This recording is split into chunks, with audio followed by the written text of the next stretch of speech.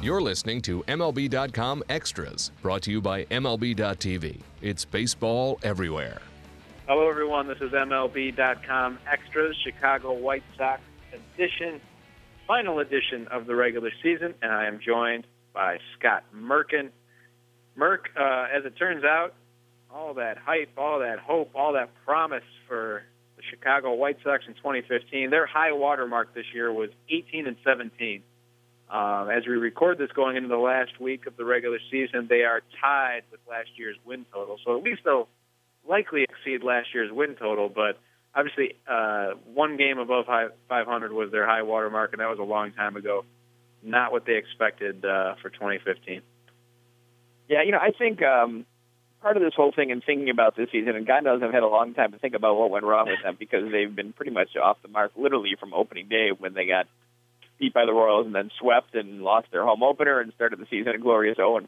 But Mark, I want to throw in that's not unlike Michigan football losing to Utah in the first week of the season. But Michigan, the thing with Michigan football is they'll get to play Utah again in a rematch in the BCS title game, whereas the Sox did not get to the championship after that. That's how I'm looking at it right now. But I think maybe because of the excitement in the city. And, on paper, and I still think, they are good moves. Rick made the right moves. It wasn't like he picked up guys who you thought, well, I'm not sure if this is going to work. These are moves that when you made them, you said, okay, I see what he's doing. It fits. I think maybe locally and nationally, there's a couple of reporters I know who talked to me this weekend in New York who said they picked the Sox to go to the World Series. Maybe got a little too caught up in the fervor. It's hard, just in general in life, it's hard to fix problems, so to speak, with money.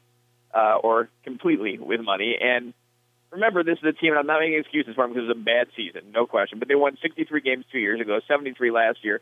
Okay, 75, 76, whatever they finished with there. That's not a marked improvement. But it's hard to go from 73 wins to the postseason, even with not a great second wild card, pulling away here, a team that's, 7 or 8 over right now. So I think maybe the hype was a little too strong for the team. With that said, it was not a good season for the team. They did not have a good year.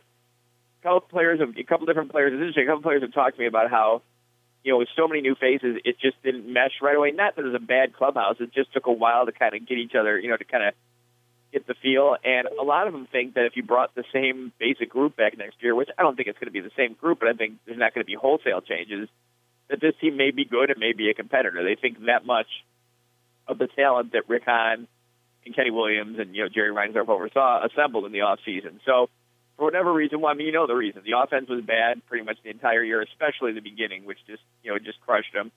And the defense was not great, although to their credit, they made some adjustments to fix that. Base running was once again not great. So this is a bad year overall, but I think it was made even worse. And we knew this. In Sox Fest, it was kind of like Rick was about to be nominated for governor and king in the same weekend there. And that when there's that much excitement, if it goes wrong, there's going to be that much angst and anger, too.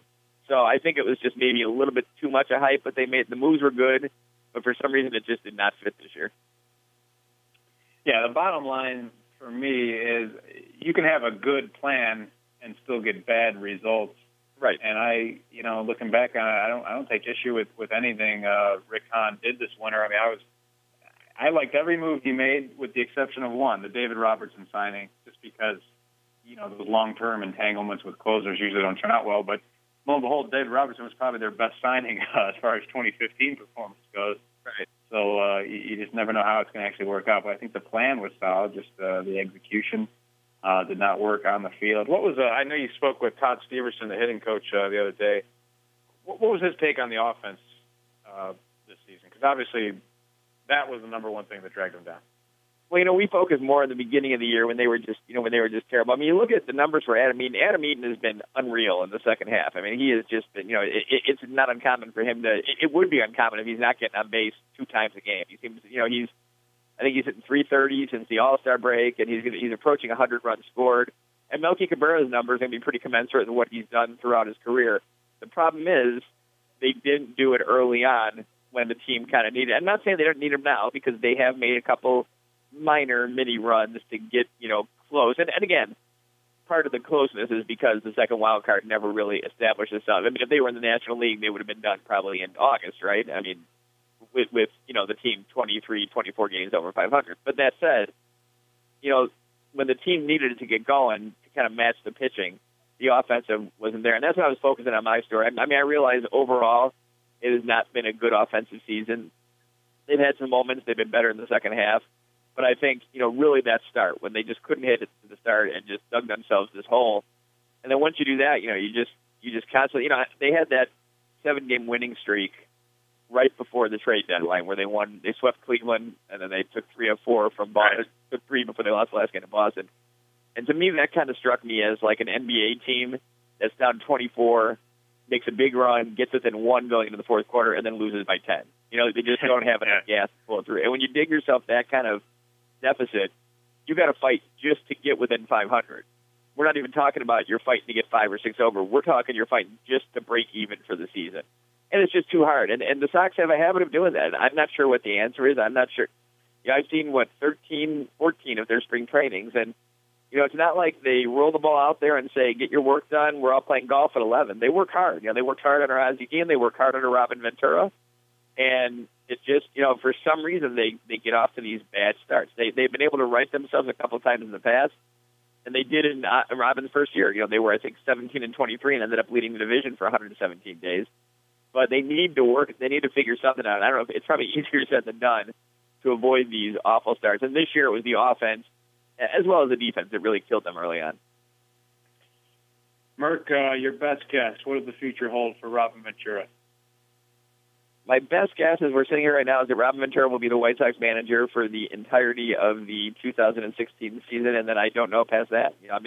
From what we know, and they don't really reveal his terms, but from what we know, he's got 1 more year left on that contract, so we'll see what happens then. I think everyone is kind of, I don't want to say on notice, but, Jerry Reinsdorf wants to win. He's had a lot of championships, including, the only baseball championship in the last century in Chicago. And, he wants to have another one. He wants to get another one. And I think Robin is the guy, and he will be the manager next year. I'm not sure how the coaching staff's going to look, if that's going to change. Yeah, I imagine Rick Hahn would, as you said, we're taping this before the last homestand. But I imagine Rick will address the media this week and probably make things a little bit more clear. But if I had to guess, Robin is the manager for 2016, and then, it's hard to guess beyond that. And what does the future hold for Jeff Samardzija? He had a pretty uniquely weird season on the south side. Some very electric moments and also some stretches where he was really laboring. Obviously, his free agency is going to be fascinating. Yeah, it was an odd year for him, Anthony, because in July he was great. I think he had a 2.270 in July after starting off slow, but not horrible. Not great, but more like a third or fourth starter as opposed to the guy they got to, pair 1-2 with Chris Sale. And then in August, he was just atrocious. There's no way around it. And I understand that, I'm not out there pitching, so it's easy for me to say, but as just observing the pitcher, he was 0-6 and an ERA up around 9, so that's a bad month. That's not good. And then he showed his last start in Detroit, where he threw a one-hitter, which was a bloop single by Martinez. Didn't go to a 3-ball count the entire game. That is vintage Samardzija. That is what Jeff, I watched him with the Cubs a lot of years too, and that is what Jeff Samardzija is all about. It's not necessarily I know his strikeouts are not this year, but I don't think he's necessarily a 12. He's not Sale. He's not a 10, 12 strikeout guy a game. He's a guy who gets hard contact, gets contact, uses his defense, and, stays in control, attacks the zone. And I think one of the things in that slump is he was getting behind too many hitters, and just a scout told me his location was up on pretty much all the pitches they saw. This is a guy who watched him against the A's when he gave 10 runs in 3 innings. His slider was good, he said, in that game, but he didn't use it that much, and his splitter has been kind of off and on. I don't think he'll be back with the White Sox. I do think the White Sox will make a qualifying offer, and as we know, no free agent's ever taken that, and Jeff, who has, pretty much been goal-directed towards exploring this free agency, would be willing to bet large sums of money that he's not going to take the qualifying offer. And then we'll see what happens. I know he's going to, he's a young guy. He's durable. It went over 200 innings again, albeit, not all great innings this year. And there's someone that's good. I know there are still teams, I've talked to scouts that are still very much interested. They're still looking at him. The Giants are one of the teams I know that were out at his last home start in Oakland. So there are teams that are going to pay multi-year money to have Jeff Samardzija. And I would not be surprised if he went back to the National League, and not just because the difference in the offense in both leagues, but just because he likes the whole game. He likes to hit. He's a good hitter, especially as pitchers go. So that would not surprise me if he ended up going over there. But I would be very surprised if he ends up back in Chicago, at least with the White Sox. One last thing, Merk, in a second half that obviously was rendered meaningless as far as the standings go, Trace Thompson really stepped up big for this offense. Is that probably the most encouraging aspect of the second half? Thompson, as we record this, has a 352, 410, 648 slash line in 30 games. It's only 71 at bats, so that's probably as encouraging as anything that's happened this season.